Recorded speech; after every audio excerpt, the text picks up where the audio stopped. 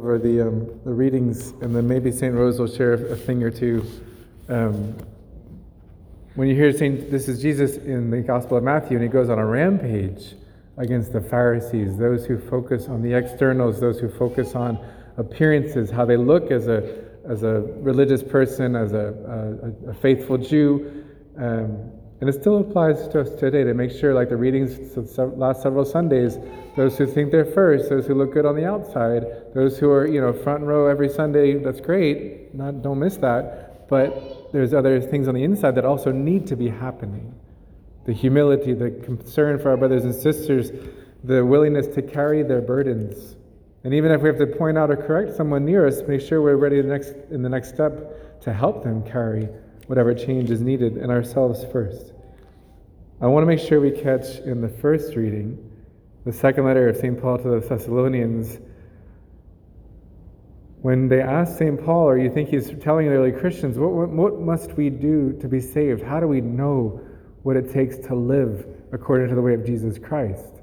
And it's sad that we've gone through centuries of a little bit of division in our Christian communities, the Protestant view, the Catholic view, and Martin Luther, who started the Protestant train, he emphasized only Scripture alone. If it's not written in Scripture, it's useless. Silly Roman Catholic Church, you're teaching all these crazy traditions that you passed on by word of mouth, but rather we should have only had Scripture. And yet here's Scripture, here's St. Paul. Stand firm and hold fast to the traditions, which is literally translated, to the things handed down, which you were taught either by oral statement or by a letter of ours. The letters of the New Testament, or by the teachings, the traditions passed on, the things and lifestyles that were being taught in other ways, not just through Scripture.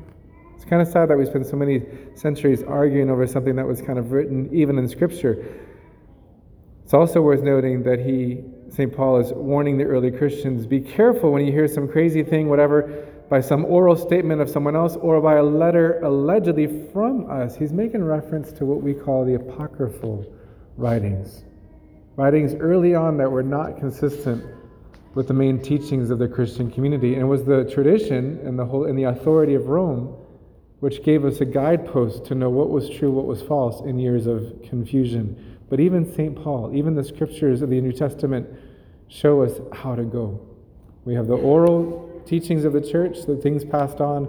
We have the written teachings in the letters. We'll give St. Rose just a few minutes because she just kind of strikes our modern society right in the face a little bit with the same teachings we've been hearing Sunday after Sunday lately.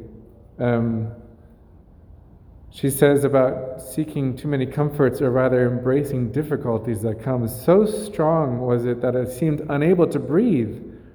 I was so determined to tell people, would that all people might know how wonderful is divine grace, how beautiful, how precious, what riches are hidden in the divine moments, what treasures, what joys in things like prayer, contemplation, the Mass, even especially towards heaven itself. If they but knew, surely they would direct their energy with all care and diligence to the procuring of even sufferings, looking for afflictions for themselves, helping themselves detach from the pleasures of this world that so delude and deceive. Instead of good fortune, people everywhere would seek out troubles, illnesses, and sufferings, that they might obtain the inestimable treasure of grace. This is the final profit to be gained from patient endurance.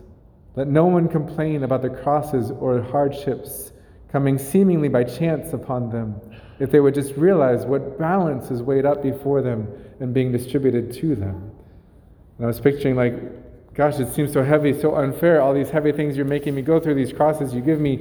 If we could but see that in heaven, the return is 100-fold. And the imbalance is in our favor, not against us.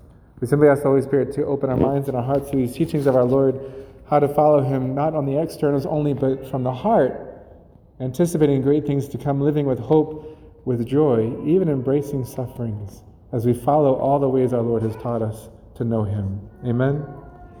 Jesus, Mary, and Joseph.